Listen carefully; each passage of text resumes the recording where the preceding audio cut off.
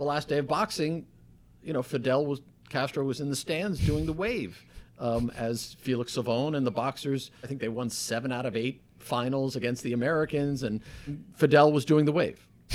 Literally, I would watch him, the thing would circle, the wave would circle around, and I'm like, there's just no chance Fidel Castro is going to stand up and do the wave. Sure he did. And he absolutely did. Hi everyone, welcome to this week's episode of Tourist Information. Our guest this week is S.L. Price, a senior writer at Sports Illustrated since 1994, the author of a lot of really acclaimed profiles. 8 times he's been in Best American Sports Writing, and he's written a number of books. The most important of those books for me is Pitching Around Fidel, which is what I was reading when I first went to Cuba. The hero of that story was Hector Venent, a 2-time Olympic boxing champion who had confessed to Mr. Price that he wanted to leave Cuba, and Venent ended up becoming my trainer and a principal character in the book that I wrote about Cuba, which was kind of picking up the baton from Price. So when I was able to meet him early on, he became a real special mentor for me and somebody I've admired on and off the page a great deal. And he's just done everything that you can do in this industry, and went to school at North Carolina where he was covering some guy named Michael Jordan before Jordan was Jordan, played one-on-one with President Obama before President Obama was President Obama, and just endless profiles thereafter about anybody who's been anybody since he started, and he does it as well as anybody on top of that. So this was a real treat to talk to him and learn about his journey in this industry, this rapidly changing industry, and about the experiences behind the scenes, offering a backstage pass into what it's been like to be privy to some of these tremendous personalities in sports, and all sports, but including boxing a little bit as well, and indulging selfishly in some of my Cuba stuff. So I hope you enjoy it. I guess we could start, if we just start biographically, because I heard you discuss it with somebody else in an interview, but you grew up in Connecticut, right? Yeah, Stanford. Stanford? Yep. I was just there for the first time a couple of days ago. Oh, that's funny. Yeah. What a small, I don't mean it in a demeaning way, but what a quiet. It's suburban. It was it actually was it's a big commuter town, obviously, for New York. And at the time, I think it had more corporate headquarters than any, or at least at one time, when I was being raised, it had more corporate headquarters than any city in the country. So it was definitely a bedroom community for New York office workers, essentially. But what was interesting, that I grew up thinking it was an entirely boring place, and I wanted to get out desperately. Sort of your classic romantic writing sensibility. Got to get out of my hometown. It's stultifying, so on and so forth. And interestingly, in 1999, I went back. It's very interesting because it is sort of the frog in the boiling water thing. You even if you're a reporter and I love asking people questions and I love traveling around, but it's you're sort of like your own family. You don't really pay attention to your hometown in a way that you do almost every other aspect of your life as a writer reporter, because you almost feel you take it for granted as a piece of subject matter for the most part. And I went back and did a story on Bobby Valentine, who was then the Mets manager. And at the time, the Mets were rolling, and I went to do the story as sort of Stanford's hometown hero. Bobby Valentine went to my high school, and he was by far the best. He's still considered one of the great athletes in Connecticut history, and certainly the best athlete ever to come out of my high school. Incredible track, football, and baseball star. And what I found was, I grew up north of the Parkway, North Stanford, which was considered wealthy, but my family had no money. So we moved in before the money sort of got there. And what did your parents do? Well, my dad worked in advertising, but he tried to start his own corporation. It didn't work out, so he didn't work for a long time. My mother was a secretary. And so there was no money, essentially, for when I was growing up, which was a great thing, actually, in the long term, because I had to learn to take care of myself and everything else and pay for college and all that. But, and I sort of thought of Stanford as, Greenwich, as Darien, as New Canaan, wealthy enclave. And, I kind of was disgusted by the whole thing in a very teenage melodramatic way. The night before I left town, I went to the University of Connecticut at Stanford for 2 years, and then I transferred to North Carolina. And the night before I left town, I took a bucket of paint and wrote, "It's a town full of losers, and I'm pulling out here to win," on the sidewalk, which is the end of Thunder Road by Bruce Springsteen. So classic melodramatic, overblown, self-dramatizing teenager. And but when I went back to do the Valentine story, I had to look at my hometown clinically, because I wanted to know how Bobby Valentine grew up. And he grew up son of Italian, blue-collar worker in Stamford. And what I realized was Stanford was actually incredibly interesting, because the divide between the Merritt Parkway, north of the Parkway, and south of the Parkway, Stanford was actually a mix of Greenwich and, at the time, Norwalk, which was a very blue-collar town. And so south of the Parkway is a very blue-collar Italian, Irish enclave. And there was great resentment toward the rich people up in North Stanford, and a great tension.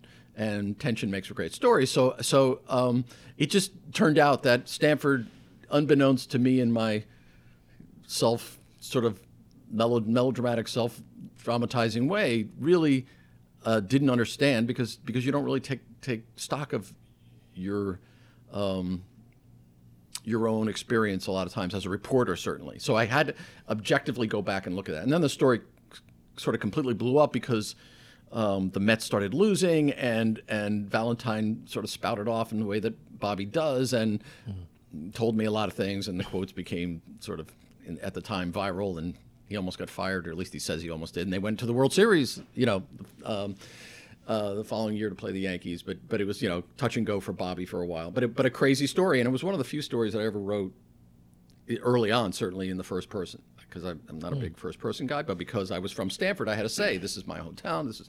And it was really interesting. So that's. Did you find anything reframe it? What did you find the most new about something from where you grew up? Like, what did you miss while you were growing up that you found going back? I mean, it's essentially it's in internal discord, the tension between, like, it was New Canaan. Everybody agreed we're all rich, we're all having we're all living a nice life, and we're going to commute into New York, and it's it's Cheeverville. Right. But it was the fact that Stanford had this great divide between its sort of upscale enclave, and then essentially the blue collar and white collar, Irish and Italian population south of the border. I mean, I played Pop Warner football, and it was coached by a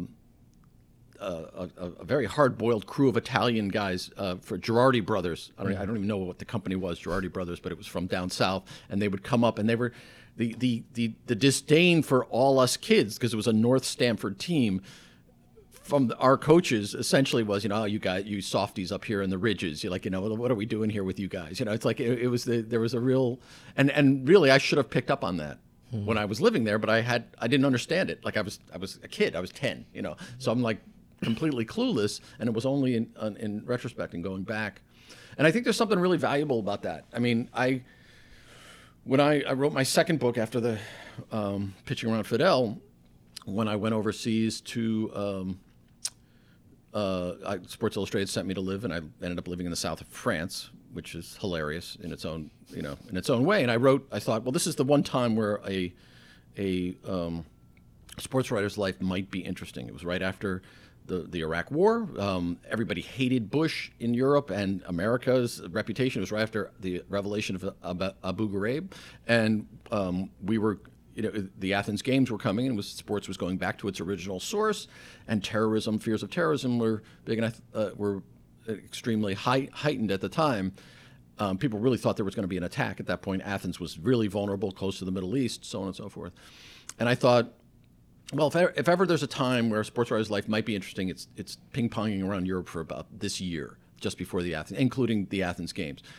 And when I wrote it, I realized that I'm the glue. I'm the guy who's taking you along on this journey. So if I'm going to do that, I'm going to have to tell you a little bit about myself. And I ended up writing a lot about my family and how I got to be a sports writer. And it's kind of a really grave responsibility when you're writing about your family. And I felt, well, I'm going to be tough on my family. I'm going to tell some secrets or just some facts about my family that are not very flattering. But the animating principles, I'm going to be tougher on myself than anybody else if I can help it. And you illuminated the alcoholism in your family. Like, you talked about some very tough things. Yeah. And my dad was out of a job, and it was there was a certain amount of shame associated with that. And living in an enclave full of money, surrounded by money, and having no money, it's a weird dynamic, especially for a teenage kid. I mean, it's just and my brothers, we had 5 kids, but the point is that I had to go. What I did was I reported on my family. I reported on the welter of craziness, neuroses, family dynamics that created me as a writer. And frankly, it's a very rare thing. It's better than therapy, because what it is you're taking all the skills and energy that was created by by that family, and using those skills in a circular fashion to go back and understand those dynamics. Yeah. So I'm reporting on my own family and my own psychology. And there was something in that.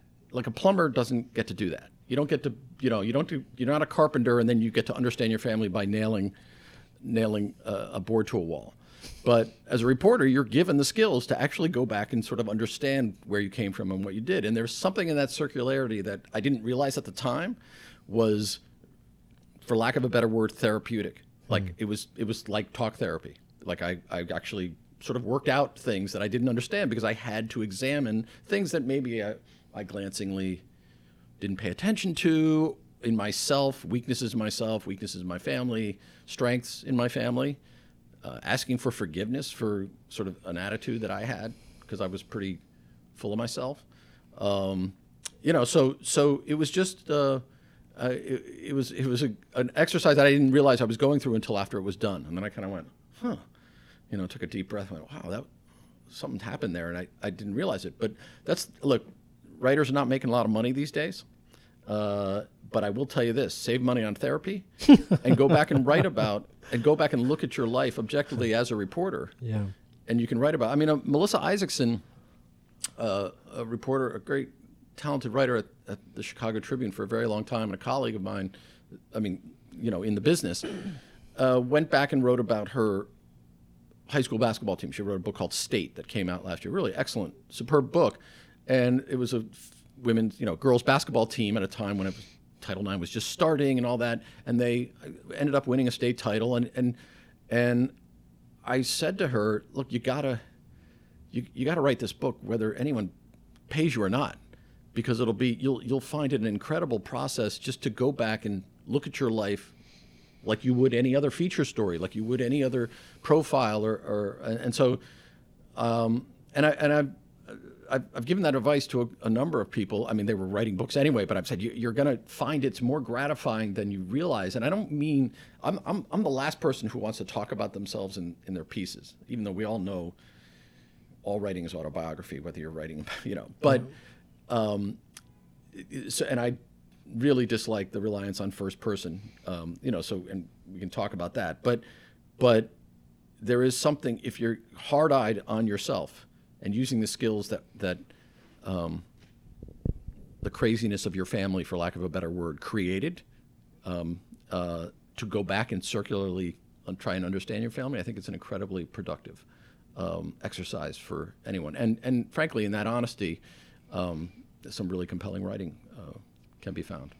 Well, when you were talking about where you grew up, it reminded me a bit of like my favorite section of Gatsby is when Carraway talks about his home in the Midwest, and all the important characters in that are from the Midwest.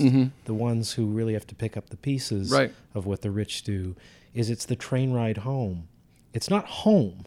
It's the train ride home where it comes into focus. Yeah, the journey back. And that there's I wanted to touch on a little bit because I think there is a romantic streak to a lot of your work, and a lot of romanticism is predicated on this kind of conflict and like your hesitance and there's something about you disliking writing about yourself in the first person that makes you much more trustworthy to listen to from my point of view as a reader. And some of the romanticism of you going off to places I know was cultivated in part from your connection to film. And two films in particular that seem a little bit diametrically opposed, but Diner being one of your all-time favorites. You wrote this wonderful piece in Vanity Fair about it. And then Lawrence of Arabia, which seems so, I don't know if it's contradictory, but one really seems about staying at home, that we can never leave home. Why would you ever leave home? And the other just psychiatric conference worth of contradictions of this character. So I wonder, what was the real impetus to get out of town? As much as it was to leave something, was there stuff that you could now identify that offered a gateway drug into what you wanted to search for as a writer, as a person? I mean, you married, you mentioned in your memoir that you married your wife, who you knew in high school. Right. You know, so you have on the one hand... Well, Stanford got its revenge on me. You know, it's like, you wanted to get away from Stanford. Guess what? You ended up marrying it. You know? I mean, there's a golf course named for my wife's grandfather in Stanford. You know, so I mean, you know, that family is the Brennan family is a real institution, high and low in Stanford, and so you know, look. The unspoken or similarity though between Lawrence of Arabia and Diner is the lack of women. Ooh, interesting. No, what I'm saying is, I mean, you just look at it. It's like Lawrence of Arabia has 0 female characters, and Diner is about, you know, 5 guys, you know, basically trying to figure out and their fear of women. So I don't know what that says about me, but I'll tell you that, you know, I grew up in a house of guys. I had 3 brothers, and my dad was a Marine. And I think there's an element of trying to understand yourself as a male in male society is just really interesting to me. You know, I like guy banter. I think there's you know, I think it's really an interesting code. Guys giving shit to each other. You know, there's a certain amount of there's some people don't know how to do it. There's a very famous, not very famous, but there's a great story by Norman Mailer, who I actually think is maybe the most overrated writer in history, called The Language of Men. And it's about a guy who does not know how to speak to other guys. Like literally, he's in the Marines, or you know, in the armed forces, and he's off. His rhythm is off. He doesn't know how to, no one can voice what it is, because guys aren't really engaging in pulling apart, you know, the dialectics of language. Right. But he just can't. He doesn't know how to talk casually to other men, and it screws him up. And in fact, one of the directors that I spoke to for the Diner piece, John Hamburg, I think I think that's his name. I'm blanking on it right now. But he wrote. He did a movie called I Love You, Man, which is essentially about Paul Rudd trying to get a friend because he had only female friends, and he needed to get a best man. And I'm blanking on it's Jason Sudeikis. No, not Sudeikis. No, you know, he's tall, lumbering. You know, he was in. You know, he's one of the classic Zach Galifianakis. You know, crew of comics. He was in 40-Year-Old Virgin. You know, whatever. Anyway, no, the Jewish kid who's super funny. I think we're talking about the same guy, right? I can't remember, but he's very tall and lumbering. And anyway, it's called I Love You, Man, and it's essentially.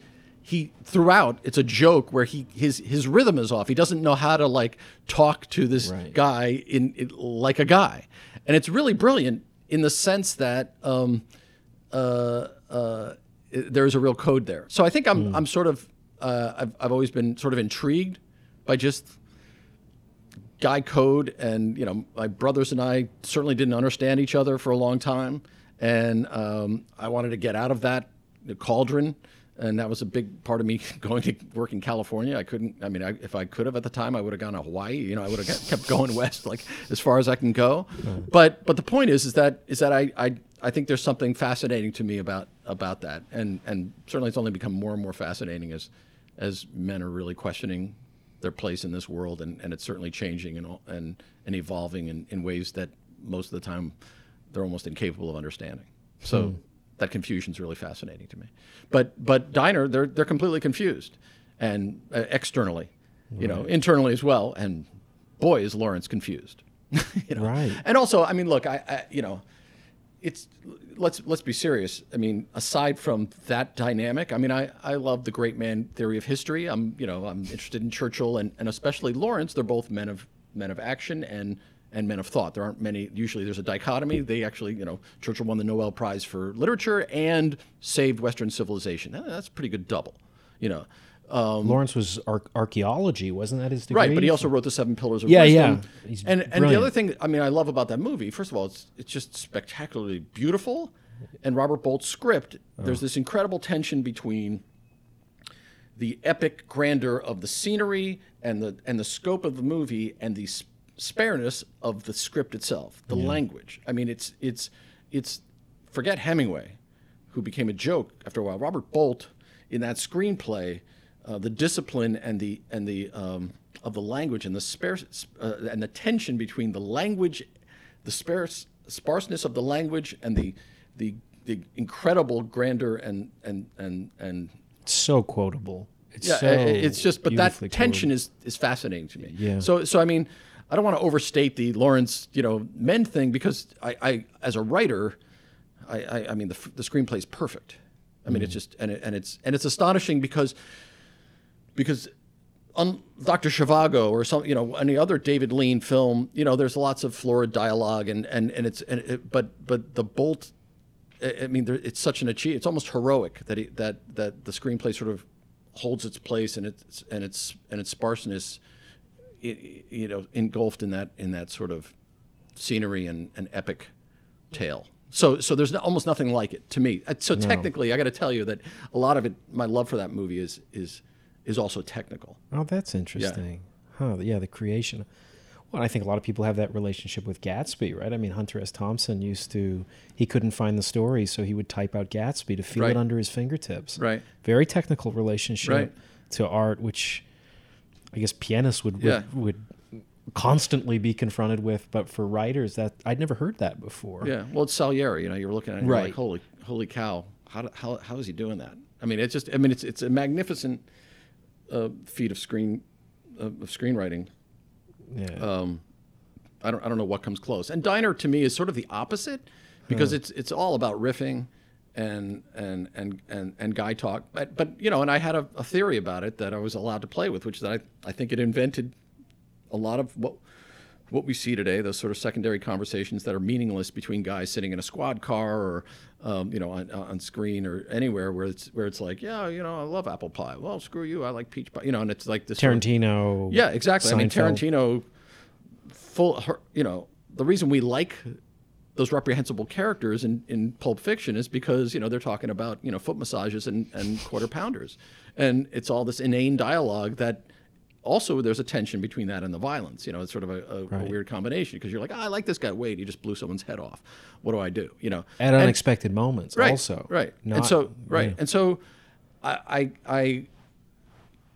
love that Barry Levinson allowed that to be invented.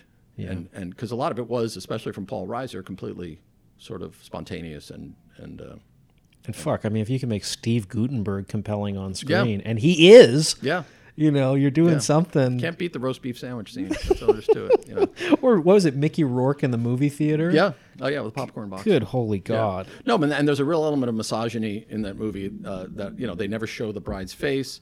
I mean, Ellen Barkin is by far the most human, the most adult, and the most complex character, and she's fantastic in it. Oh, and that was an achievement, because the movie wasn't about her, and she just killed it. nobody has her presence as an actress. Like, she's so singular. Yeah. A presence, like, smart, sexy, dangerous, mysterious. Yeah. Fascinating. And smart is the right way to put it. So smart. But really, so that's also an achievement that I love in that movie, is that she sort of barreled past the guyness and said, "I am here." And I think that's as an actress, and frankly, again, Levinson was smart enough to know how good she was. I don't think he even tested. I could be wrong, but I think he did numerous screen tests on everybody else. But I think for her, she was it. As soon as she came in, it was over. Interesting. Yeah. Well, no, it kind of reminds me a little bit of like Margot Robbie in Once Upon a Time in Hollywood. There was some criticism about how few lines she had. It's all men in it, but it's about that. It's not like Tarantino doesn't. He's had a huge focus on women, but I found her portrayal of Sharon Tate all the more haunting for how spare it was. Yeah. You're looking at her and you're seeing these important moments of the rise of becoming famous, living a dream, as all these dreams are crashing into the reality of this era is over. Right. And she's also a symbol for Tarantino. Sure. I mean, she's, Sharon Tate almost isn't human for him. Right. And neither is, I think Margot Robbie did a great job. Yeah, I did in too. that, but I think Tarantino intentionally didn't want her to have a lot of lines. Like, she was more to be seen. Yeah. And dreamed about than listened to. Yeah, no. Anyway, I see a bit of a parallel with that. So you transfer over to North Carolina, and one thing that it didn't even occur to me, I don't keep people's ages in line with other people who are in the certain space just naturally. Yeah. But of course, you're there as a burgeoning sports writer. I presume you're working for the newspaper at the university. Daily Tar Heel, yeah. So there's some guy, forget his name, playing basketball at that time, quite regularly. Mike Jordan, was his name when he was in his freshman year in the basketball program was Mike Jordan. Was it really? Yeah, and he wasn't known about, he wasn't really, trumpeted certainly until the end of his freshman year when he hit the shot that won Dean Smith his first national championship, and then pretty good shot. And then I covered Jordan's sophomore year I was a junior, and I was sports editor of the Tar Heel and covered Jordan's sophomore year, which I would that's when he really broke out and became Michael Jordan to a certain extent. Everyone went crazy over him, and he was doing just ridiculously spectacular, stealing the ball, like, storybook, stealing the ball in the last 3 seconds and dunking, to win the game. I mean, it was just one spectacular performance after another, and it was really the first piece that I ever sort of felt in control of. Not that it was any good, but I was sort of writing. I declared Michael Jordan the best shooting guard in the country. That's not the best player, but So I mean, it was this sort of. But I sort of went on a limb. I just decided he's the best, and I wrote it, and described him as like having frying pan hands and puppy dog feet. It was in a horrible overwritten thing, but he had really huge hands, and he would but it was me daring to step out a little bit as a writer, as opposed to just this is what happened and everything else. And I remember, I still remember writing it and feeling different, feeling buzzy. Like I gained a little bit of cockiness from watching him. Huh. It was he was so spectacular that it forced me to lift my game a little bit. Where were you sitting when he hit that shot as a freshman? Oh, I was in the Daily Tar Heel offices. This was in New Orleans, and I was my job was to take dictation of the game from that year's sports editor of the game story when over the phone. Wow. So that's I typed it up and then gave it to the printers or whatever, and so I was in Chapel Hill for when all hell broke loose. Did you have a sense that you were kind of there at the ground floor of? Am I off base to say he's the closest we've had to Babe Ruth? You mean at the time? No, I was drinking and majoring in English and by the way, I mean he had just come off. I mean he was following James Worthy, who was an incredible player, and the string of great players at Chapel Hill was he was just considered another link in the chain. I mean, they won a national championship, and then he was spectacular, but no one thought he was going to be better than James Worthy. And he was playing with Sam Perkins at the time, who was considered a very good player. And, there was a long line of incredible players at North Carolina. But the most interesting thing about Jordan for me was, like, if you knew him then, like we were not friends, I was a writer for the paper. He was playing basketball, but and frankly, if you had asked me, when I left school, would Michael Jordan know who you were? I'd be like, I don't know. Like, I met him a couple times, and then I would talk to him after games. But I certainly was in the paper, and they were reading the paper, and maybe he knew my name, maybe. But then right after school, I got a job at the Sacramento Bee, and I was hired in 1984, and in 1985. Essentially, pretty quickly, it was clear after I got there that the Kings were moving, Sacramento Kings were moving, then the Kansas City Kings were moving from Kansas City to Sacramento. So I was basically given the job of covering the Kings at 22, 23 years old. Wow. And scared out of my mind, don't know how to report, was competing against another morning paper, which was pretty rare at the time. And, sure, I was going to get fired every day, and probably should have been. A number of times because I was so bad. But Jordan, obviously he's got this hard-ass reputation, but Chapel Hill is under his skin and was before that. And if you knew him then, even if you didn't know him, but if you came from that era, he would see me and give me all the time in the world to talk. Really? He was always, Scotty, what do you do?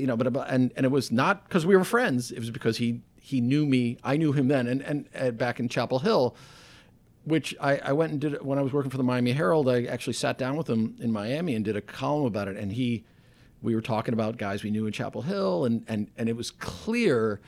And he said, this was a time when it was the perfect place for me because I was becoming a star, but I still could walk around and be a normal guy and sort of the same thing. And it was the last time that he wasn't Michael Jordan, the icon. He was just a kid. And, he would always wear Carolina shorts under his Bulls shorts his entire career. And so, I was working for Sacramento. There was no reason for him to ever talk to me. He was in Chicago. I was just an NBA writer, but he always made the time and we asked about people we knew and so on and so forth. And it was always interesting to me because that was his soft spot, and I just happened to be a very minuscule part of that soft spot. Well, when you heard him give that speech at the Hall of Fame, and it was just so full of grievance after grievance after grievance, I was like, "That's Mike." Like that's what made him great. I mean, this is the problem. He's not a nice guy, and I don't mean this. He's charity good. What I'm saying is, none of these guys are nice guys. Yeah, they could be generous at times. They're good family men. Some of them, they raise nice children. But people ask me this all the time. Oh, is Michael a nice guy? Is Magic was LeBron and none of them are. You know what their job is? Their job is to beat people up in public. Yeah. Their job is to humiliate someone else and beat them. That doesn't attract nice guys. I mean, they're not saints. And so I'm not saying they're not capable of generous, good impulses or anything. But I mean, what are we talking about here?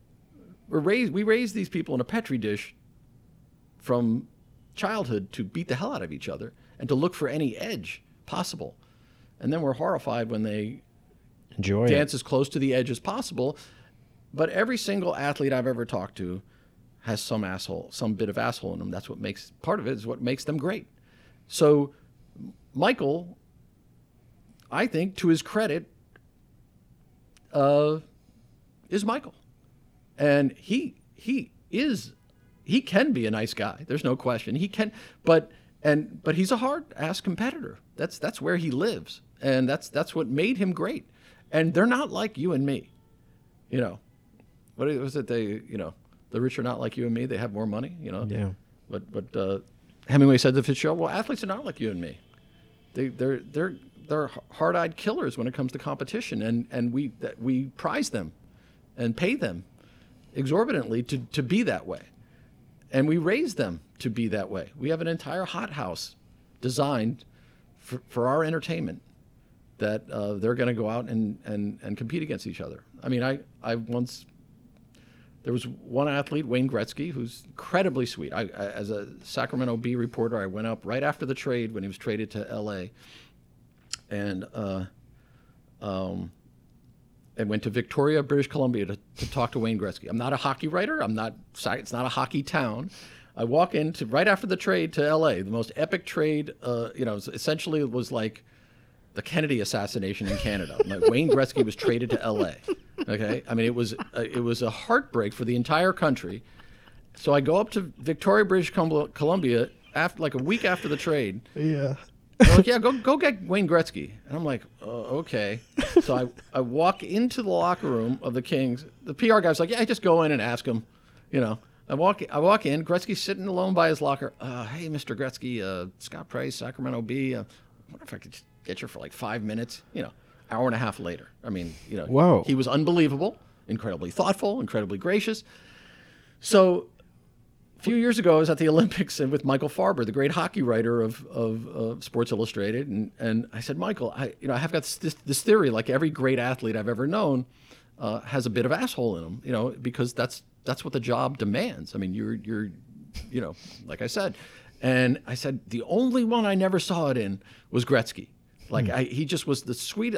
And he goes, don't worry, it's there. And he liked it. I mean, it's not, it's just, there's this sort of expectation because of sneaker commercials and the fact that, they're on social media and whatever, that, in talk shows, they come out and they're, chopping it up, as my son says, with Jimmy Fallon. And we're like, oh God, they're just regular folk, No, they're there to kick ass. Yeah. That is a very, very specific read. And by the way, not everybody, I'm talking about the greats. I mean, there are people who are in sports who are athletically gifted, really tall. They're in sports, everybody in their family wanted them to be in sports, but maybe they don't want to be there. Maybe they don't have that fire. So there are plenty of people in professional sports who play and just don't have that. I mean, Dominique Wilkins was Michael Jordan at one point. Right. High flying, incredible, spectacular talent, but he wasn't a killer. So, great player, nice guy, but he's nobody's pantheon. But those guys, that's a different. And by the way, Muhammad Ali, Oh yeah. The Saint. Are you kidding me? No. I mean, he was a killer. Killer. And he was mean as a snake. And you can ask half his opponents who talk trash to him. But I mean, of course, now he's been deified, and that's sort of forgotten. And frankly, does him a bit of disrespect. At his heart, he was an athlete, and an incredible competitor. That's what made him great. That's the foundation. Everything else is secondary. Well, it's so fascinating what you raise, because I think, we run from that fact that what drives these people are these demons to turn them into so compulsive, and they have no identity outside of achievement. Winning. We see it with the president all the time. There's killers and there's losers. That's right. It. There's nothing else. Zero-sum game. And occasionally I get a call. I list that I train boxing, and somebody will call me that I don't know because it's online, some telemarketer, and will say, do you want to expand your business? And I'll say no. And there's nowhere to go with telemarketing. Well, why don't you want to expand your business? Well, because it's where I want it. Right. I'm content. And there's no business strategy to go after contentment. And I found that traveling too. I showed up in Ronda, Spain once, and I went to a restaurant across the street from where bullfighting was invented in the ring. And I said to the waiters, they're 50, 55, 60 years old, where are you guys from? Here. You guys, how long you been here for? Well, him 35 years, him 40 years, him 27 years. You never wanted to go anywhere else? And they're like, you must be new here. Have you seen our town? Right. Why would you ever want to leave here? Right. These are so antithetical to what we're kind of... Sure. We're supposed to be touring around. We're supposed to live in places where we get fed up of being and live lives that are not sustainable, so we need escapes of various ways. It's so fascinating that what is entertainment is such stressful, pressurized lives, making life or death struggles out of playing children games. Right. kind of thing. But yeah, and just with Jordan, I guess I wonder what it was like for you to know what he was before he became. I mean, not like Ali. I mean, Ali is a spirit, which is kind of harder to commodify. Right. Jordan, I don't know his spirit. Like, he's a brand. Right. He's a billionaire. He's the first billionaire, but I don't know who he is. He's got a great sense of humor. He's really smart. He's very shrewd. He reads people very well. Yeah. He's obviously competitive. We know that. He's funny. You liked him? I do like him. Yeah, I do. And by the way, I mean, I understand. Could he have been more gracious in parts of his speech at the Hall of Fame? Sure. All I'm saying is that what he showed you was his fuel. Yeah. What he was showing you was actually quite revealing, which a lot of people would often say, Michael wasn't revealing. Right. He actually was showing you, look, I resented you for this. I resented you for this, and I used this, and this is what got me here. And the thing that's fascinating to me about Jordan is that he worked. He worked. Like, he was great, but that wasn't good enough. Being great, being talented wasn't good enough.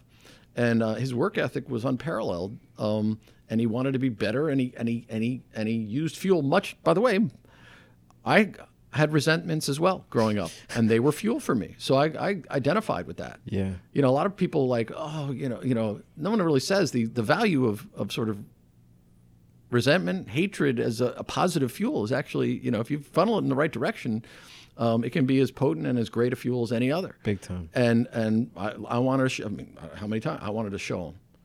I'm going to prove it to you that you got me wrong. Fuck you. Right. Well, I mean, I left home because I was full of resentment and anger and a lot of negative feeling. And for whatever reason, I was able to work out of a lot of it, and I was rewarded for it. But and it was a powerful fuel for me. So in many ways, I identified with Michael's using those touchstones in his past to push him forward. And he would invent resentments. Oh yeah. And meaning once he got successful, he got uncomfortable with success. I mean, that's interesting to me because that's really interesting because. Did you read the Springsteen biography by any chance? Yeah, it was great. Was it? Well, I mean, just no, I know, but the stuff that's great to me was the becoming Bruce Springsteen. Yeah, thing. so insecure. Once he got to his horse farm in Jersey. Oh, who gives a fuck? But the point is that we all can relate to the story of becoming. We all love those stories. Yeah. I mean, Hemingway's. My wife has tried reading Ernest Hemingway biography whenever they come out. She gets through the first 2/3 or half, and then she throws it across the room because she just can't stand him anymore. And Springsteen, to me, who I adore as a writer and a musician, and I think he's actually more of a genius than I sort of in some ways give him credit for, even though he's very important to me. But for the quieter stuff that he does, but frankly, the last third of the book I couldn't care less about. It's just because success is not interesting. The interesting thing about Jordan was he was, even in his moments of wild success, he was trying to gin up resentments to fight back against the comfort of success. Yeah. Like he could have glided. And there was something in him that made it necessary to create these resentments and fuel to keep him going. So his inner life as a success to me is in some ways just as interesting as when he was becoming. In some ways, that's harder to do. It's easy to have those resentments, and I'm going to show you when you're in the process of showing you. But once you've shown them, once you've told the world, actually proved the world wrong, and everybody who cut you or looked askance at you or just pissed you off, it's easy to glide. And he had a certain trigger that he could pull to try and create those resentments, even as a success. So the last third of Jordan's life, I think, is just as interesting as the first 2/3. I don't know if we'll ever get it, but I'm just saying that's a really interesting thing. Well, it's pathological, bloodthirsty neuroses. Yeah, sure. I mean, like that's it's what almost it like a writer. Well, no, well that's it. That's what I'm saying is I've often thought with writers where people say, "Well, I need to not do as much writing." You don't have a choice. Yeah. They're all addicted to this kind of thing. Jordan too, and If he gets into gambling, of course he's addicted to it. And if he's addicted to it, he's getting an emotional payoff by stakes that are going to impact his life. Otherwise, it's meaningless. Right? You need to have risk. He needs to have stakes. I mean, like that article that Wright Thompson wrote about him at 50, he's still weighing himself, still getting ready. If I can get to 218, I can jump in there and win a 7th title. You're just like at a certain point, Jesus fucking Christ, like walk off. Like, yeah, but if he wasn't built that way, he wouldn't have been Michael Jordan. I mean, you can't have him both ways. No, you can't. No, he's not going to become grandfather, padding around, in his slippers. And we made him that way. Yeah. We want him to be that way because we wanted him to be that way. But that comes with a cost. I mean, look, I did a massive piece on Ted Williams when he was 78. Right. And Ted Williams was as feisty and profane. And I mean, he got up and he was in his underwear and he was swinging the bat and showing me how to properly, swing a bat. And he was full of anger about other, things and hilarious to be around. But he was Ted Williams all the way. Right. And that's why people are fascinated by Ted Williams all the way. Right. And he was the best fighter pilot, and he was the best fisherman, and all that. Absolutely, he was always the best. But he was that way at 78. Is what I'm saying. Right. I mean, and that's why he's that way at 78, and that's why he was that way at 28. Right. Jordan's this way at 57, and that's why he was that way at 27. Right. And that's why he's celebrated. I mean, that's why we care about him. Like, that's why we're still talking about him. Well, it just interests me, like 2 movies that jump out at me, like the movie Heat kind of is that situation too, because the whole plot is, the title is when the Heat's around the corner, drop everything.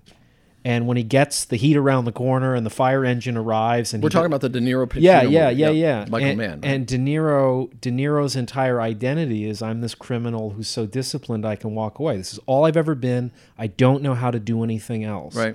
And when the situation arises where you can hit pay dirt, you found a woman, you found an emotional attachment, you're going to have to be somebody new in New Zealand. You've got all the money in the world to do it. What does he do? Walks away from it because he has no idea who he is. Right. Whereas certain death is understood and anticipated, but a happiness with a woman is a terror. Yeah.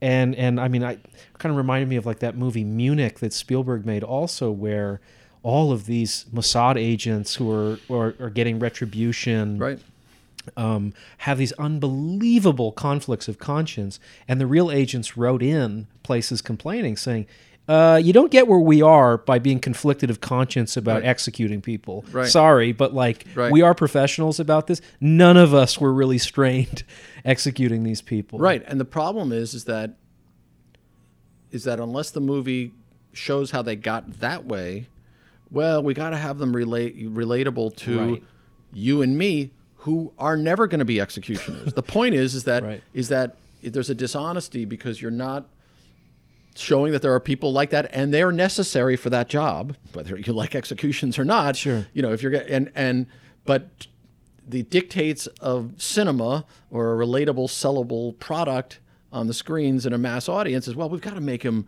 have a family and feel bad about killing people. Well, yeah, I mean that's the thing. I mean, they're killers. Right. They're not like you and me. No. And it's a game for them. Yeah. Everything gets reduced to a game, in order to But also there's a sense of mission there. Yeah. Maybe, which is, we're saving the country. I mean, they justify it in different ways, but I think they're not conflicted. Yeah. In that sense, because it's justifiable in their minds because they're defending Israel, avenging the death of innocents. These are bad people who need to be wiped out. This is the mindset. And so, no, I agree. Why would they? The guilt is not. They wouldn't be in the equation if they were guilty because they can't hesitate. Right. No. Right. They're I mean, it's like if you throw a punch at a boxer, like they know what to do. Well, look, this is when recruiting, for the demonization of the Japanese and the Germans among the armed forces was very odd. You have to dehumanize so that it makes it easier to kill. Right. Because if you humanize them and accept that they're not monsters, but men who are sent to follow orders just like you were, then it's going to make an all-volunteer army filled with a lot of people who were conflicted and full of guilt, not capable of pulling the trigger. So there's like a psychological sort of process at work to dehumanize the enemy so that your people don't feel guilt for killing. Well, you remember what is it called, the Milgram experiment, that one where you zap people? Is that the Stanford prison thing? Not Stanford. I think it was at Yale where Okay. they first did it. But like the thing is I think it's the Milgram experiment. So the people come in and they're shocking people in the other room, and Right. all you hear is the audio of them screaming in pain.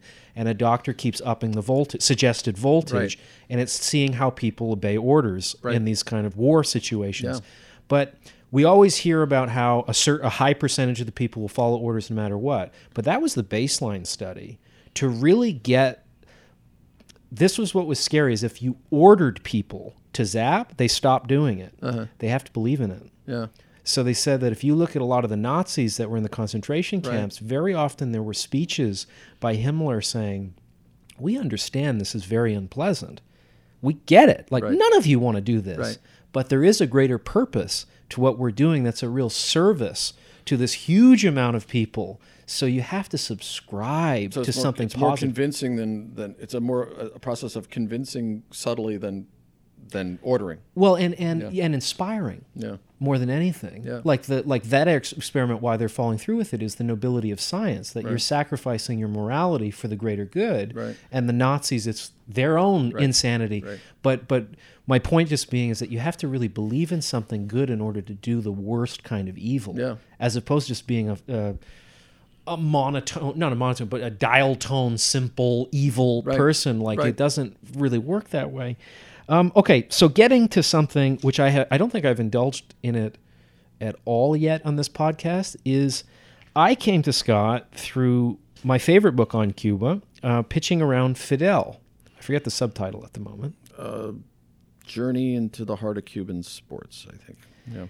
And what I loved about this book, unlike every other book about Cuba that I read, is this guy was so conflicted about what Cuba was and about the country that he came from, and the exploration kept adding complexity to both places. And I immediately wanted, when I first read it, I thought, well, what the hell's the point in me trying to embark on this? It's just exactly what I would want to do, and it happened 10 years ago. And then I realized that the kind of central figure in the story, in a way, is a guy who happened to be my boxing trainer, Hector Venant, who was stuck in this kind of existential crisis of he had every reason to want to leave, but he couldn't leave because he had family behind, and Scott tracked him down. So I'd love to just, we don't have enough time for my own taste, but how that project came to mind when Cuba was on your map and what it was like to land there in the early 90s. Well, my first visit there, I was writing for the Miami Herald, and I went there during the Pan Am Games. Right. And in 1991. And Cuba was in the midst of essentially its own Great Depression. It was after the cutoff of subsidies from the Soviet Union. And it was sort of, suddenly their economy was adrift and plummeting. And, two visions stuck with me. One was I was at the hotel, and out of Teofilo came walking out of the hotel store, which was open only to tourists and special Cubans with some passes. And Teofilo Stevenson, the great legendary boxer who I grew up with watching on Wide World of Sports, and who was sort of this geopolitical foil for Muhammad Ali, and everybody dreamed of a match between the two of them, and it never came off. And he was incredibly handsome, and he kind of looked like Ali, and it was just bizarre, the doubling. And there he was coming out with two, plastic bags full of goods that he could only get in the hotel. And he and I understood, like, it was because of the Pan Am Games, and that there was an opening where he could do that. Tourists were at the hotel, maybe someone was talking to him, and he got a chance to get stuff bought for him or whatever. And the idea of sports in that country, even though things were falling apart, athletes had pitched in, world-class athletes, Cuban athletes had pitched in to build the facilities to get it done on time. There was this, and the crowds clearly loved seeing, now beyond any sporting situation, watching their boxers just kick hell out of the Americans. Right. Even if they didn't like the system. Even as they didn't like the system, there was this love for the Cuban athlete and what that meant. And so I found I felt a certain nobility in the Cuban athlete struggle, and the other, and essentially I thought it was quite heroic that they were able to put those games together just on a human scale, and at a human level, just at a very basic non-political level. And then the last day of boxing, Fidel Castro was in the stands doing the wave, as Felix Savon and the boxers. I think I can't remember the exact number. I think they won 7 out of 8 finals against the Americans, and Teofilo just crushed Shannon Briggs in the super heavyweight division. Yeah, Sabone did. Yeah. What did I say? Sabone? You said Steven. No, Sabone. Sabone did with an incredible right hand, and Fidel was doing the wave.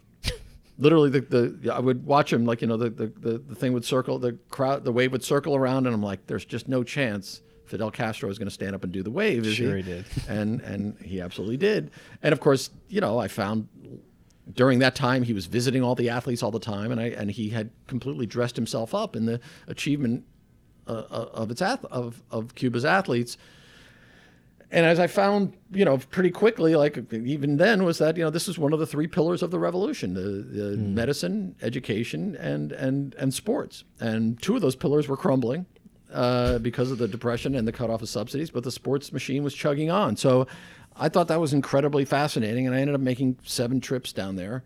And when I started writing the book, I was at Sports Illustrated. I went down again a number of times for Sports Illustrated, and then went down 3-4 times for the book. And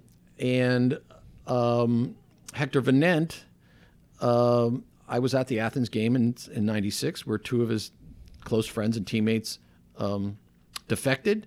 I think that's where he won his 2nd gold medal. Yeah. And somebody tipped me off about Venent. Somebody tipped me off they had been arrested or been banned. And I thought, when I started doing the book, I said, I got to find Hector Venent. Because the coup for everyone at the time, for journalists in Miami, essentially what was happening at the time was there were plenty of defections, baseball players especially, starting with Rene Arocha. But you'd talk to Cuban athletes in Cuba, and they would say, "Oh no, we love the system." And the next thing you know, they're in Miami and saying, "Oh," and denouncing Castro and socialism and communism and so on and so forth, for understandable reasons. They're trying to protect their families. They're not going to tell anybody, what they were thinking. But the coup, or the unspoken coup among journalists in Miami and American journalists, was like somebody in Cuba, an athlete saying, "I want to defect. Like, get me out of here. This system is crap." Really dangerous and self-destructive, but that would have been a real story. Everything, the stories had sort of frozen. They've been, you got the same thing every time. And I thought, I'm going to find Venent, and really the book was I really just wanted to use sports as a cheat. I wanted to show what life was like in Cuba down there through the lives of track stars, boxers, and baseball players. But it was a quest for me to find Venent, because I thought for sure he's going to... I suspected that if he was banned, he might talk, or at least I could show what his life was like as a banned athlete, which was different if I could get him. So and in the meantime, I mean, the one thing that I wanted to show was I realized that I had first thought the book was going to be a collection of pieces about sport, sporting figure, like one feature after another, one chapter with one guy, and pretty quickly I realized, much to my dismay to a certain event, that I had to be the American sensibility. I had to be the glue, and I had to be the stand-in for the reader, and show you what it was like for somebody who raised with thinking of Cuba as the sort of bogeyman for the missile crisis and so on and so forth, as a place of mystique. What happened to that sensibility when rubbed up against what really was happening in Cuba? And I got people who wanted to defect. Venent told me that he wanted to defect, but then there were also people who were very eloquent in saying why they didn't. They were like, "Well, the system's fucked, but I can't leave my family." There was real heartbreak for those who stayed as well. It wasn't as black and white as people in Miami and in power centers in Miami and Havana would have you believe. It was very gray, which is for a writer, a very enthralling place to be. And so I wanted to draw that, but I also wanted to show how my mind was changed, because I had this romantic idea of, well, this is the way sports is supposed to be. Teams don't move. They stay in the city forever. There's no free agency. If you're on a team, your player will stay there. Your superstar will stay there forever. And you go to the games, and rich and poor sit together, and there's no luxury boxes, and it's 50 cents to get in. This is what every American sports fan yearns for when they talk about the Brooklyn Dodgers, or sports back then. It was, and I sort of had that sensibility, even though I was realistic about life there. But I thought, well, this horrible system has created an American sports fan's dream of sports. It's happening in a dictatorship. And then I pretty quickly realized, over the course of writing the book, that it is only possible in a dictatorship. Right.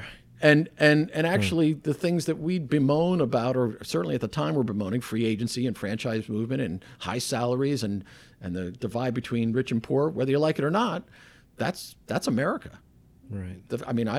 I had the freedom to get up and go to Sacramento and write. No one told me I had the newspaper in Milwaukee didn't draft me and say, well, you got to work here, too bad, and you got to stay here for the next 40 years, much to the delight or dismay of our readers, who want you to stay here. Instead, I got to shop my wares around, and a lot of things I don't like about it, especially franchise movement. We all don't like that. But that's capitalism. That's who we are as a country, and that's what we value. And so I wanted to show that change of mind, and it was an organic thing. It was happening to me in real time, and I thought I got to be honest about what my attitude was when I first started this project, and how, when it rubs up against reality, it's something entirely different. Well, and I think what you also got at, because I arrived there literally reading your book on the plane over as a 20-year-old, and I remember just thinking, I had similar romanticized notions about what was there. I came from a family that was very, very left-leaning. And I didn't, by the way. I came from one that was, my dad was a Marine and Republican. And yeah. I came from family that left Russia and was living in the prairies at the time that, Tommy Douglas was the first to implement universal health care, and Canada voted that person the #1 Canadian ever. So very different place in terms of our relationship to what that represents than in the U.S. And Canada also had a relationship with Cuba. You could travel. Yeah. It wasn't fraught like the U.S.'s relationship with Cuba. No, right? It wasn't. But also at the same time, I don't particularly like, the art critic Robert Hughes made a point that he was looking at the last generation to ever walk into a museum where people don't say, how much is that? Where the central purpose of the art is to get more expensive on the wall as opposed to have any other value. Right. And in Cuba, nobody seemed to look at any of the athletes as special. They took pride in what they were doing, but they weren't like, that guy's better than me. No, and that guy usually lived 3 doors down. That too. Right. No division. So he wasn't special. He had a wife and they had problems and you could hear it. And yeah, he was a good boxer. Right. But he was not any better than me. Although, yes, that's absolutely true. Although, as a representative, when time came, they were very proud of their achievements. Oh, no, I'm not saying that. I'm not saying that. No, but not better than me. Absolutely, not better than me. Because it wasn't about money. It wasn't hero worship. It wasn't hero worship. Yeah, no. absolutely. He's like, my whole family are super talented people making $15 a month too. Exactly. This guy's an athlete who's making $15 a month. Why is that a bigger sacrifice than mine? No, there very much was not idolization. No. Which is completely different than this, you got to be a role model. It's like, no one down Cuba is like, oh, he's a role model for me. No. It's like, no. Barkley saying, athletes are not role models. Well, just go to Cuba. None of them are. Well, no. And it also made me just think, because you were kind of getting at it where it's like, I was as obsessed with America as I was Cuba. And I was really looking at America as much as I was looking at Cuba while I was there. Yeah, me too. Because I was like, this is Leave It to Beaver. All these conservative people who want America to go back to that, it's live and well in Cuba. Absolutely. Where nobody's afraid of their neighbor. Right. And women are not afraid to go out at night. Yeah. And I was like, what are these things worth? As a commodity, like how much do you value this? Right. Because we live in this security state here, where everything is Times Square now. We're under constant surveillance. Right. Of, although the CDR, it was a very the neighborhood watch. Oh yeah, everybody spy network. spied on each other, which is possible only in a small country like Cuba, Sure. 11 million, as opposed to China. And it was on every block. Right. So there was a surveillance state in a different way. I am not in and in any some ways way more insidious. Yeah, no, absolutely yeah. more insidious. But I want to. I just was struck by. I am warned before arrival, and I think you were too, and you were processing. Be aware of how much poverty you're about to see. Be aware of how terrible this is. Right. And I did see a lot of evidence of that. But I also saw a lot of stuff that I'd never thought of as being insidious. That was just the natural atmosphere of perception that I was forced to have. Be afraid of every stranger. Right. Don't go out at night. They're all coming to get you as a child and kidnap you and raise you, which I, as a child protection lawyer's kid, my dad was like, do you know how many kidnappings aren't runaways or parental abduction? Right. None. Right. It doesn't happen. It's the razor blade at Halloween. Right. Why have we lost the ability to feel safe in our neighborhoods? It's not so dangerous out there. Yeah. But like it's its own kind of abuse. And I was just struck by seeing women who didn't feel ugly because there wasn't advertising to make them feel like shit to buy a bunch of stuff or get very surgery. true. There was a great pride.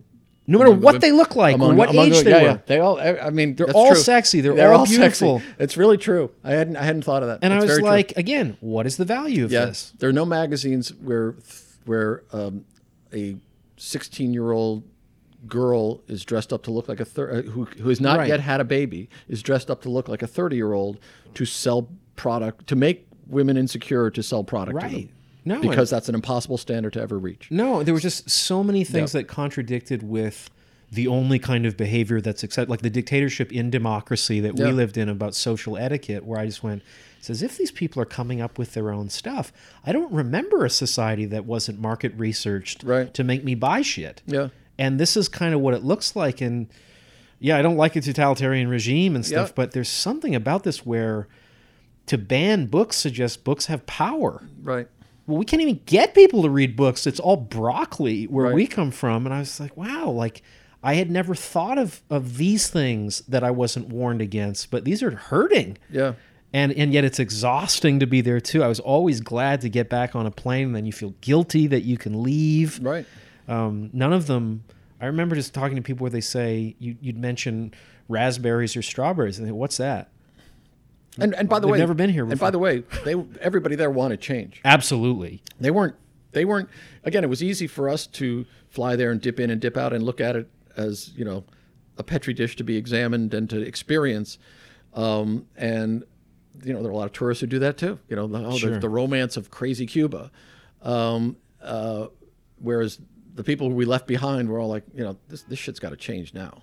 Oh, miserable. This is, and this is. So even though we could find value in that's in opposition to whatever we grew up with ourselves, they were tired. They didn't care about that value. They wanted. They'd like to have a TV and a telephone and cars that work and so they all said it was a zoo. They all said we feel like we're in an open air prison. I heard that from almost everybody who wasn't 85 years old. So no, you're right. I mean, but it was in its own way, it's a strange tribute to the education system because everybody was incredibly articulate. Oh God, and grounded in real thought and study about what was wrong with the system.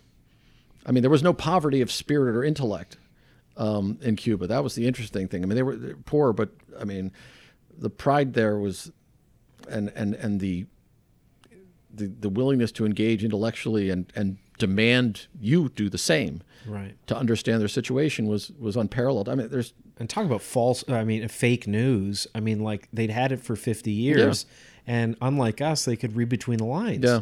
They always knew like the angle of what was bullshit and what was true. Yeah. Whereas we're in a society where like alternative facts. Well, everybody had to, for survival's sake or cynicism's sake, there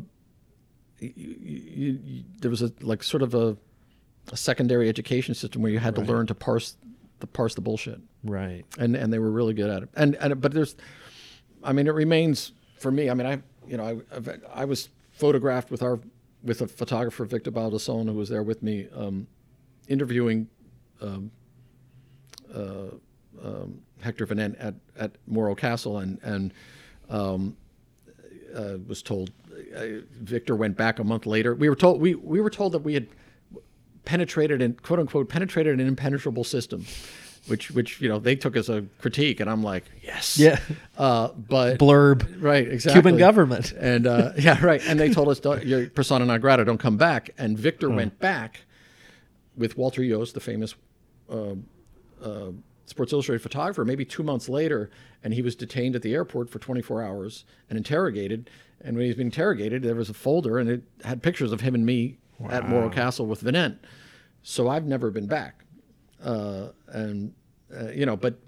even so, I will tell you, there's absolutely no place like it for me. I mean, it remains this singular experience. There's no and a singular place, and I've traveled a lot. Yeah, you've been all over the world, right? Yeah. Well, and so I guess like one point that just seems like a logical intersection of you and I, our travels there, is I was there for Obama's visit with everything opening up, which now is completely, the door's been slammed back shut. But you played a rather interesting one-on-one basketball game with Obama. I did, yeah. Which I'd love to share that with people to hear about. Well, I mean, it was. I sort of had this conceit that you can tell a lot about someone by the way they play basketball. It's probably like golfers would probably tell you the same thing about golf, and I think most people would agree you probably can learn a lot about someone by driving with them. But I always felt like if you play one-on-one, there's street basketball, and it's a very specific game. You're playing a 15 or 21, and make it take it or whatever, and the ball is checked back and forth. And anybody who's played these games understands what I'm talking about. But how is that person? Does he call ticky-tack fouls? Does he check when he's losing? Does he suddenly check the ball to the side to play games? Like, what kind of person is that person under pressure of losing and in a one-on-one situation? It's in its sense, it's basketball is boxing. You're probing and trying to learn something about the guy. And so I knew this was 2007, and I knew that Obama was a basketball head, which I thought was interesting. And I was writing back page columns for Sports Illustrated at the time, and I wrote to his. This was before he was Barack Obama, and I said I would like to play one-on-one with him. And he only really played full court, 5-on-5. He didn't play one-on-one very much, and but this was before he was Obama. He hadn't won Iowa yet, and so they said okay, and I met him at a gym in Spencer, Iowa, a YMCA, and the funny thing was my son. I suddenly realized like a week before, like, oh crap, they've all agreed, but I'm not going to be able to take notes while I play because you can't stop every 2 seconds. Oh, then he did this and that. I need somebody to film it. So this is high class, big money New York journalism, right? My son was 11, and we had like a antiquated camcorder in the closet that we'd use maybe twice. And I'm like, you're going to come with me, and you got to learn how to use this thing. And so I put the fear of God into him. I'm like, look, okay, once we finally figured out how to use the camcorder, which was tape, okay? And I said, you just got to keep the camera on Obama the whole time. I know I'm your dad. You'll be tempted to like flash to me. Don't care about me. Keep it on Obama the whole time. I'll be in the picture when it's necessary, but he's the story. He's the important thing. Did you think he was going to be president at that point? No, okay. No. But I was writing. I thought he was going to be my column, and I needed to write about it. Yeah. No, not yet. But I will say this: if you go back and read the column, the ending, I think I'm the first to predict that he's going to be president. Whoa! Because he hits a switch, and I said no one's going to be able to stop this guy. So essentially. What happened was my son was following. We were warming up, and Obama was going around the perimeter of the court, and he was going around, and then all of a sudden he's coming closer to my son. He's coming around the court to talk to my son, and my son's got the camera on him, and suddenly Obama's right next to him, and I would have put the camera at that point, looked up to him and talked to him, and started filming my foot. But my son, I had so drilled into him, keep the camera on him, that he flipped the camera. And so the camera was like this, and so you have a child's eye view of Obama looking down, going, no, and it was the most revealing part of the entire day, because he was like, because I was warming up out there, and he was like, so what's your dad got? What kind of games he got?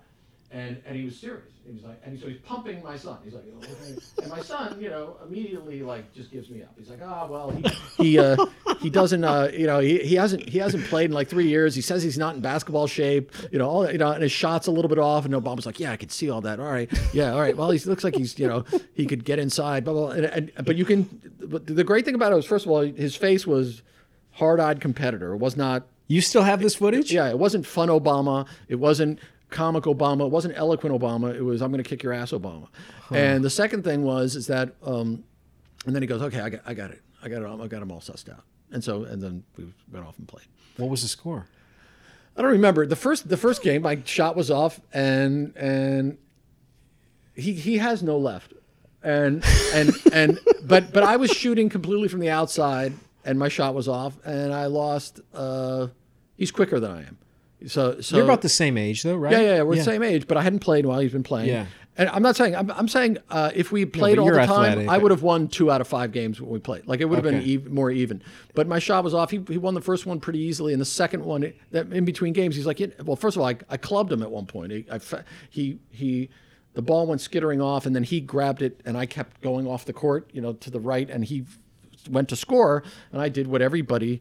What you do in that situation was I ran back in and just clubbed him so that he couldn't get the ball out, and he's like, you can get killed for doing that, because the Secret Service was around. Were they? Oh, yeah. They were already been assigned to him because it was early, but he was a black candidate. There was a lot of feeling about. Oh, so my father and I thought he was going to get assassinated. Yeah, he was assigned Secret Service protection earlier than usual. Huh. Because then he won in Iowa, and that's when they would have kicked in. But they had already done it at that point. And I had spoken to Michelle prior to this, and she had said, if he comes back with a broken nose, I'm coming after you. I mean, she was like, warning me. It was a very fun conversation. But she talked about how basketball was used as a vetting process when she started dating him. Her brother, Craig Robinson, who ended up being a coach at Oregon State, her father said, take this guy out and play with him, see what kind of guy he is. So it was dovetailed with my thought about basketball. And Obama and I sat in between. We played 2 games, played the first game, sat down for about 30 minutes, talked about, he had a Dr. J poster over his bed like I did growing up, and I brought a red, white, and blue ABA ball to play, and he talked about how his coach called him the N-word in high school, and how the one gift that his dad ever gave him was a basketball, so it was really important to him and central to him. So it was a great conversation and a great window, basketball as a way into who he was. So it was a really valuable thing, and then he won Iowa, and that was the end of that. I mean, what I mean is that he then became Obama. I never would have gotten that story if I'd tried it after Iowa. I'm sure of it. I love how you find these things because they're so unusual. Like on the surface, I'm like, okay, playing one-on-one with Obama with this candidate, this up-and-coming candidate who has a good shot at being president, that's great. But it would never occur to me to connect it to his dad and the dating with Michelle. That's just wonderful. And the other thing, I will say this: the one thing that he reminded, and I said this at the time, he reminded me of Kennedy, like when he was running. He didn't need us, like with Clinton and Bush, who I'd met. There was a certain they wanted you to like them. Yeah, there was a politician trying to win you over. Obama did not need you or me. And that's part of why I think he drove a lot of people crazy who didn't like him. Yeah. And if you remember, Michelle said, if it doesn't work here, we're done. We're not going to be around. We're not running for president again. Like this is our shot. And that I don't think he needed to be president. Yeah. Like Bill Clinton needed to be president. Like even George Bush in one way or another needed to be president.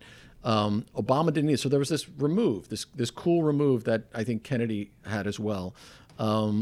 Where, he was raised to be president, but I'm not sure, he could have been happy, gallivanting all over Hollywood, I think, and would have been fine, Jack Kennedy. But Obama, that was the instinct. There was a coolness to him that was remarkable, and a confidence. And like I said, I at the end of the second game, I think he beat me like 9-7 because in between games he said, you outweigh me by like 20 pounds. I figured you'd back me in. I'm like, oh yeah. So so then I started backing him down and putting up some stuff, and then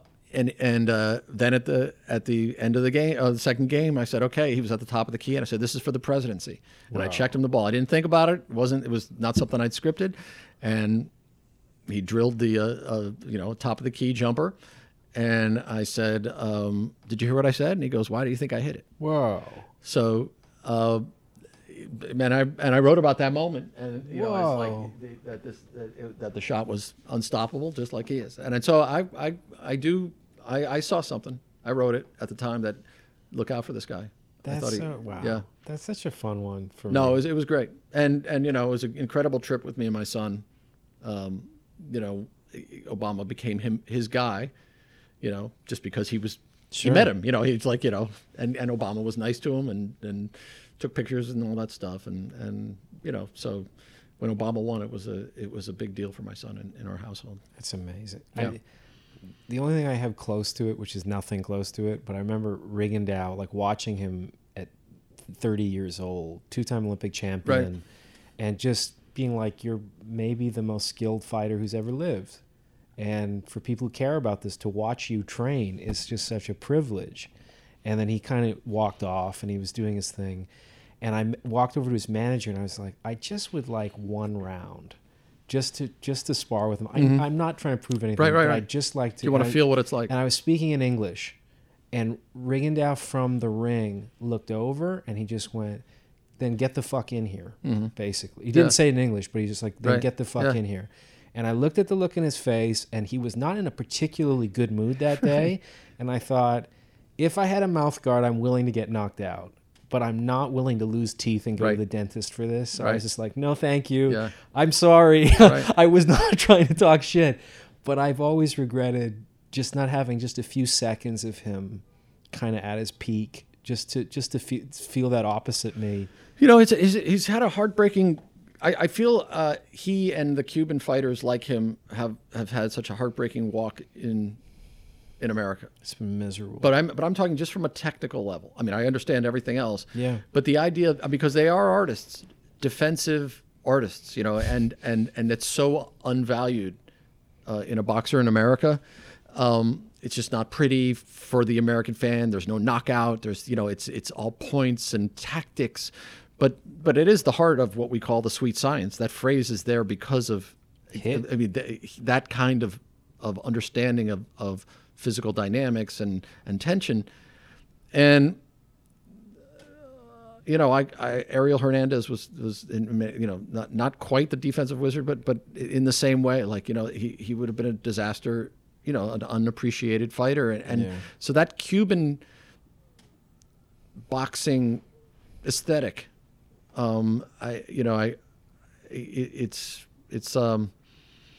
It's like watching an art form go out of style. It's a good way of putting woodworking or something. How long will it last before it just disappears because it's just not valued in the world of money and kinetic explosions? Well, there was a kid recently who came over, just like Vinette, just like Guillermo Rigondeaux, who Robeisy Ramirez, 2-time Olympic champion. Greg Bishop at Sports Illustrated profiled him. A bunch of other places did too. TV spot. Everything is there to launch this, again, lower weight guy who's hyper skilled. Right. Great defection story. Went to Mexico. Right. Cartel is chasing him, and he gets to the U.S. Gets a TV fight for his first fight. Big contract kind of on the line, and he puts so little effort in that you think, Jesus Christ, that you've gone through all of this to put forward an effort that is so nonplussed. Did he lose the fight? Yeah. And he just lost it strictly on the fact that he just didn't seem to give a shit. Wow. Just didn't care, didn't do anything. And he's fighting did he cop to it, or did anyone explain it, or he just lackluster? Just nothing there. Just sort of arrogant, entitled, like, why bother? So give me an update on your man, Rigondeaux.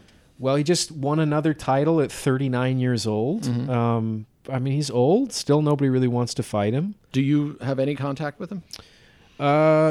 No. I mean, I don't know that he particularly appreciated. Like, I designated him the saddest face that I ever saw in Cuba, and I said it looked worse when he got to the U.S. Right.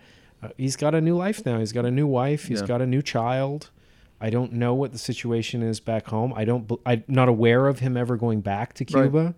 Right. It was 9 years ago that I interviewed the wife and kids, And the last things they were saying to me is he would never abandon us. Mm-hmm.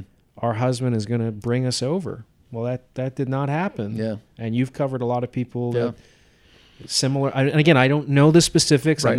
I don't know what he's Right. sending back or anything Right. like that. But it's certainly what they firmly believed was going to happen did not happen. Do you think how do you think he's regarded at this moment, pound for pound, best boxer alive? Who is it, and where does he rank?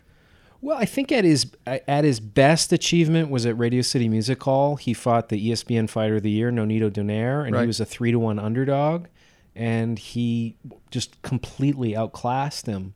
And even after the first round, Donaire was just aware, if I make one mistake, I'm going to get knocked out. So I'm going to take no chances.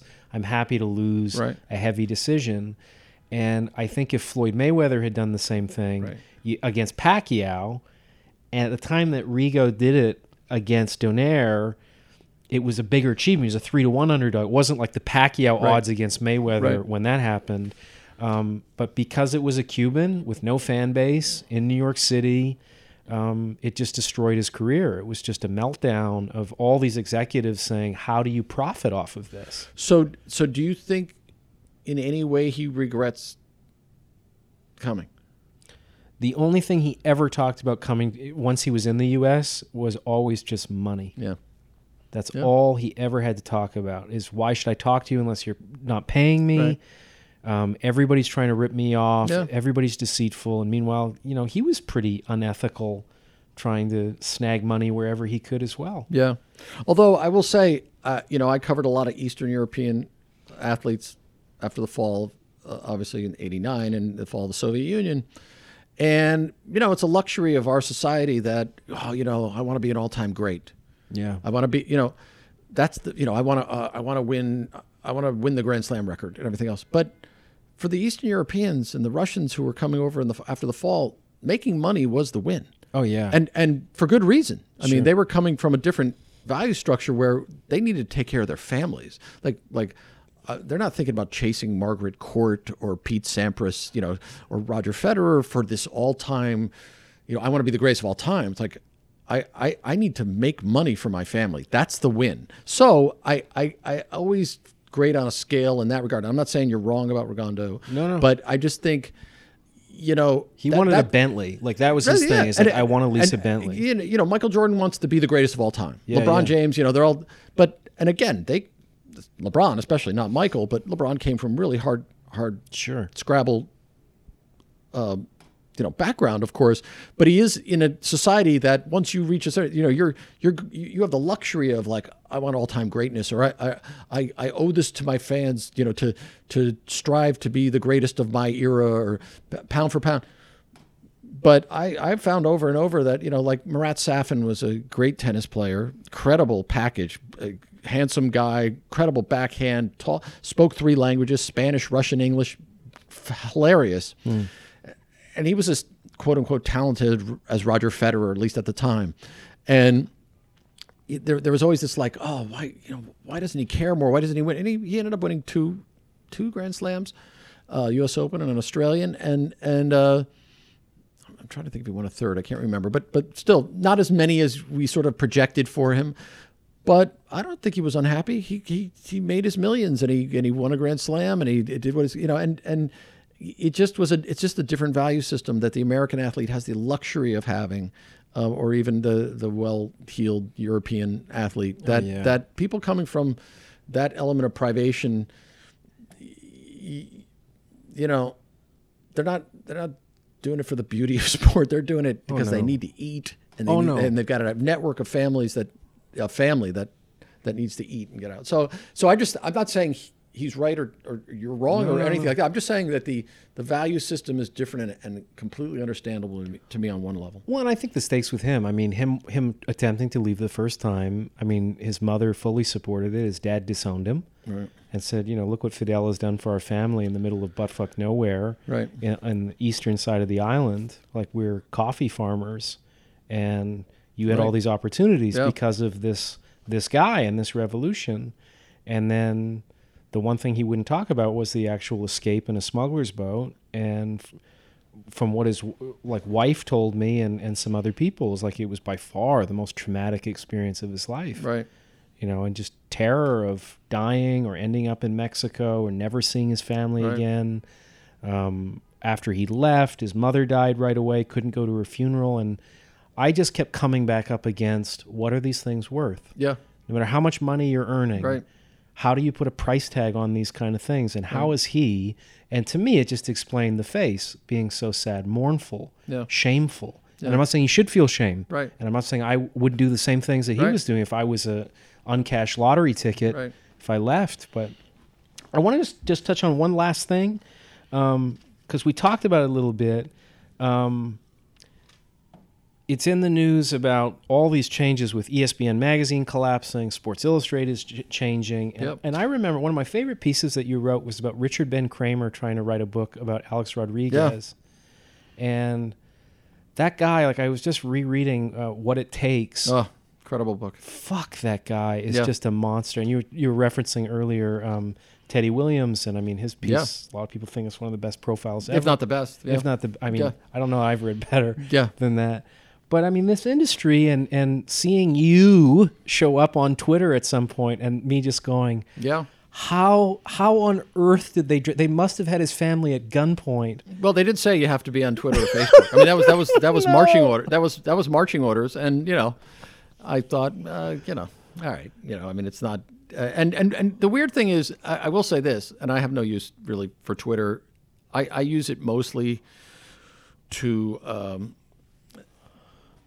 retweet out things I like. Yeah. I don't really want to talk about myself, and I don't, and I think nobody cares. I mean, frankly, I don't care what I think. But you're a journalist. Well, not only that, but I mean, I'm a journalist because I'm bored with myself. Like I live inside my head all the time. I go out and talk to other people because I find them more interesting. Yeah. So for me to, and again, I've done. I'm sure I've sent out stupid tweets. I'm not saying I'm better than anybody in that regard. But I don't really use it to rip people. I don't. I just do it to when I see something I like. Because if anybody's going to quote unquote follow me, which I kind of hate that term also, followers. I mean, give me a break. But I'm a writer. Maybe they know me because I'm a writer, and I'm like, well, here's some interesting writing. Here's an interesting thing. So I that's. But what about journalists? And the thing is, Sports Illustrated never gave me marching orders like, hey, you got to tweet. Don't tweet about politics. Do this. This is why you should be on Twitter. Like there was never any marching orders or standards in terms of just what you should or shouldn't do. And so I just made it up. And I don't know if I'm doing it well or not. And I certainly don't recommend anybody follow me. So.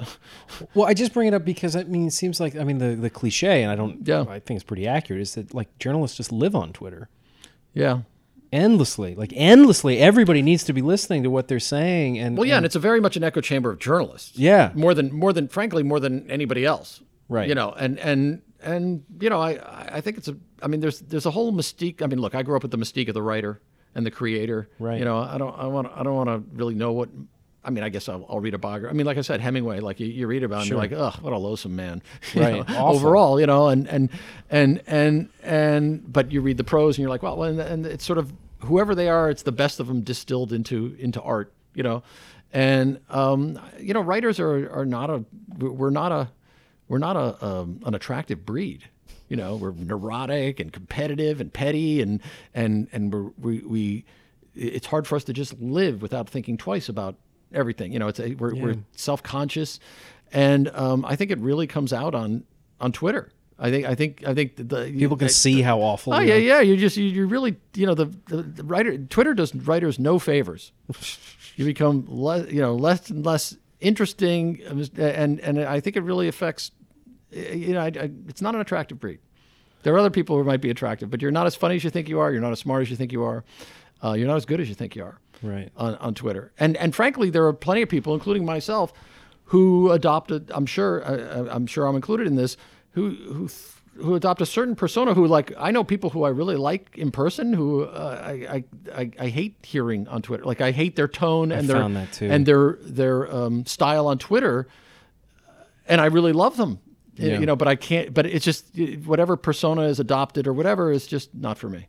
And so I think it's a, and frankly, it's a waste of time. I mean, writers, what, you're going to spend your life 140 bytes doing this? Like, shouldn't you be writing 140 characters of good work? And I get it. Like, here's the thing. This is a desperate time in the industry. Like, I'm not, these are my thoughts about it, but everybody's desperate to create a brand or to get a job or whatever. The industry has cratered in terms of pay scale. I think, the latest, I worked for McClatchy. McClatchy, my first job was the Sacramento Bee, and then McClatchy later on bought the Miami Herald, which I also worked for. So I've got two papers that are, filled with people in pain right now who are trying to figure out what next. And, so I can exaggerate this, I don't know how many, I think it's 48% of the industry have lost jobs, is small. It's that much smaller than it was 20 years ago. We all know the figures. It's unstoppable. So I do understand the imperative. Like there are writers on TV, and I'm like, well, do I want to see writers? But I certainly understand why writers are on TV, because that's where the money is. They're Willie Sutton. They got to feed their family. And so I have no problem with anybody doing any of this because they're trying to survive, because it's a killer industry right now, and it's really tough, and nobody really knows what works. Nobody knows what's going to allow us to survive as writers, to feed our families and keep doing the work. So it's a really tough time, and so people think they have to be on Twitter because they have, it's an economic imperative, and I understand that. But also, I understand that. I understand that necessity of Twitter. Like, right. no question. Yeah. Of course, trying to put stuff out. But what I found the most intriguing is, like, I read an interview with Matthew Salinger, who finally talked about his dad. Yeah. Never did. Yeah. And he said it was always interesting for us to track the way my dad was portrayed right. in the media. That just by saying, I want privacy to focus on my work. Right. One book was enough. I don't want to be publishing. Well, I always found it funny that he wasn't really a recluse. He just didn't do interviews. He was up in Vermont walking around. All People time. knew him. It wasn't like he was like in a basement scratching himself like Howard Hughes, but it was sort of like he was the Howard Hughes of literature. Right. He had long fingernails and he was collecting his urine in bottles. Right. And never speaking to a human being. No, he just didn't do interviews. That's not a recluse. Or publish. Right. But fine. But that's not a recluse. No, not at all. He's talking to human beings. It's just that he's not doing what you want. Right. And see that's the thing is he's not talking to the media. Right. What a lunatic. He doesn't want to go on Oprah. Right. He doesn't want to have 1 million followers. He Yeah. doesn't want all these things that we're supposed to want. Right. And so we stigmatize him as being deranged. Right. As opposed to us. Yeah. And what we're doing. Well, he's not giving us what we need. Yeah, making us feel better. Supposedly. Right. And so, and he's not wanting what we want. Right. Why don't you want to be published? Why don't you want fame? Well, I write for me. Yeah. You must be insane because I want to be published and I want to be famous. That's Right. the attitude. Right. So why don't you? It must be something wrong with you. But it's and it must be a bigger strategy to become even more famous. Right. Like it's so interesting how that's what the Sun said is you look at my dad and he's private, he's reclusive, he's notoriously reclusive. Right. The escalation, which he says you can just track society, where society is getting more living an endlessly public life, looking at anybody who desires privacy must be sick. But here's the dirty secret. Yeah. Writers are not that interesting. That's why they create, if they're doing fiction, and they create interesting lives on paper, or like journalists, they go out and talk to other people. We ourselves are not that interesting. Guess what? That's the dirty secret. We shouldn't be public because we're not that interesting. That's why we go talk to other people. The fact is that I go and talk to other people because I find them more interesting than me. Right. Their lives and their dynamics and their troubles and their triumphs are more interesting than mine. And I certainly agree with that. So, like, the best thing I can do, my talent is not talking about myself. I mean, this 2 hours is gonna drive, people are gonna want to drive nails through their foreheads. But what I'm saying is that my value is that I've been able to get people to talk to me and to tell me their stories, and at my best, and there's plenty of worst there, but at my best, I've been able to put it together into a package where it's readable, and that's, but it's not talking about me, it's talking about that, and again, the animating principle for me, whenever using the first person, because for me, the first person, the I, is like an exclamation point. There's a reason they look so much alike. You use them sparingly because they're so powerful. So you better use them sparingly for me. And so, I just think that the animating principle when I went to Cuba was I'm not going to put anything in this book. Like I'm not going to say, I woke up and I scratched my ear. Like I'm going to put myself in it. If there's anything I did that illuminates what Cuba is like if one of my experiences somehow shows what it's like to be in Cuba, then that's in. I got horrifically sick one day just when I went to see a fight with Ariel Hernandez and was taken in by this fantastic family who were incredibly compassionate. This was, Turista to the worst degree. Horrible scene. The toilet didn't flush. It was a terrible thing. And I had that in the book, and I cut it out because it really didn't do anything but talk about me and my sort of pain. And who cares? It's like, so you have to be merciless in my mind and that's how I feel about whenever I use first person, I do it sparingly because of that. Because I just think I, as a subject, I'm not as interesting as the place I'm at, and that's the people I'm talking to, and I think it's dangerous for. I know that we all are supposed to be a brand, but I hate to tell you, aside from maybe Norman Mailer, and frankly, he wasn't nearly as interesting as he thought he was. In fact, he was a crashing bore half the time. Or 3/4 of the time, but most writers are just not that interesting to be around, and their thoughts are not that original, and they're good as instruments to transmit something, but this push to be a thing it damages the work too. It takes you away from what you're good at. Well, and as this industry seems to be an implosion, nobody wants to pay for anything anymore. Yeah. Well, that's another thing, because I think that's the rise of the first person also, is because basically access is much more limited than it used to be. And as a result, people are like, well, we're assigning you this story. You got to make it different. You got to make it new somehow. And so people are like, well, I'm not getting Derek Jeter, so I'll talk about my fandom for Derek Jeter and maybe put that in the context and then see him at a press conference and, weave it together. And I get it. Like, it's like they're trying to get work, but I think that there's a feeling of, I think the work suffers when there's this sort of feeling that you do. And I understand it. It's because of economics, but it's hurting the craft. It's just shocking to me. Thomas Hauser told me, I think in the mid '80s, that he could do a Q&A for Penthouse and make $10,000 or something for like a night's work. Mm-hmm. And I was like, wow, like I got something in with the chess book in Playboy, like a little excerpt of a couple pages, and it was $1,000. Right.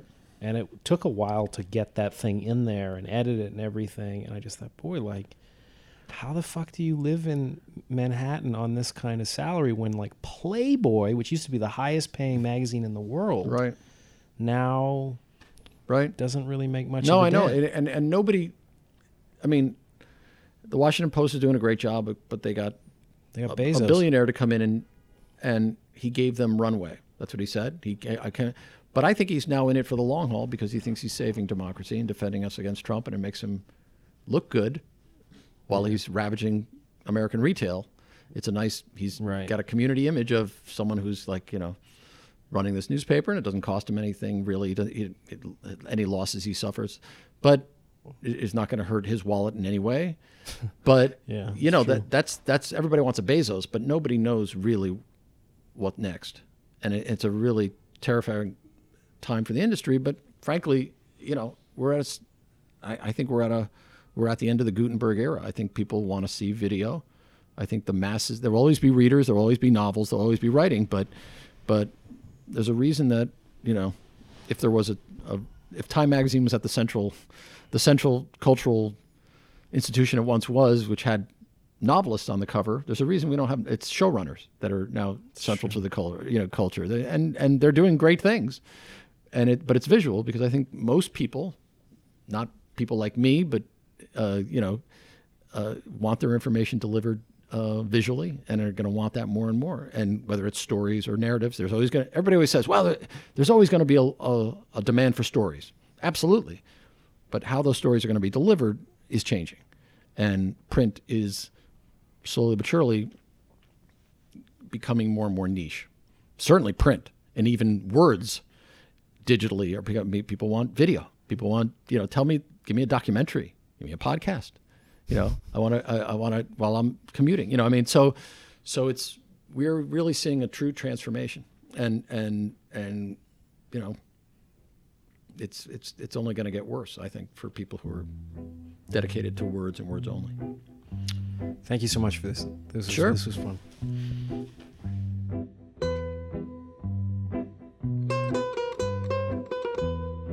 Thank you for listening to this week's episode of Tourist Information. The producers for this show are George Alarcon Swaby, Dolgan Media, myself, Bryn Jonathan Butler, and our audio editor is Anda Salaji. Thanks for listening.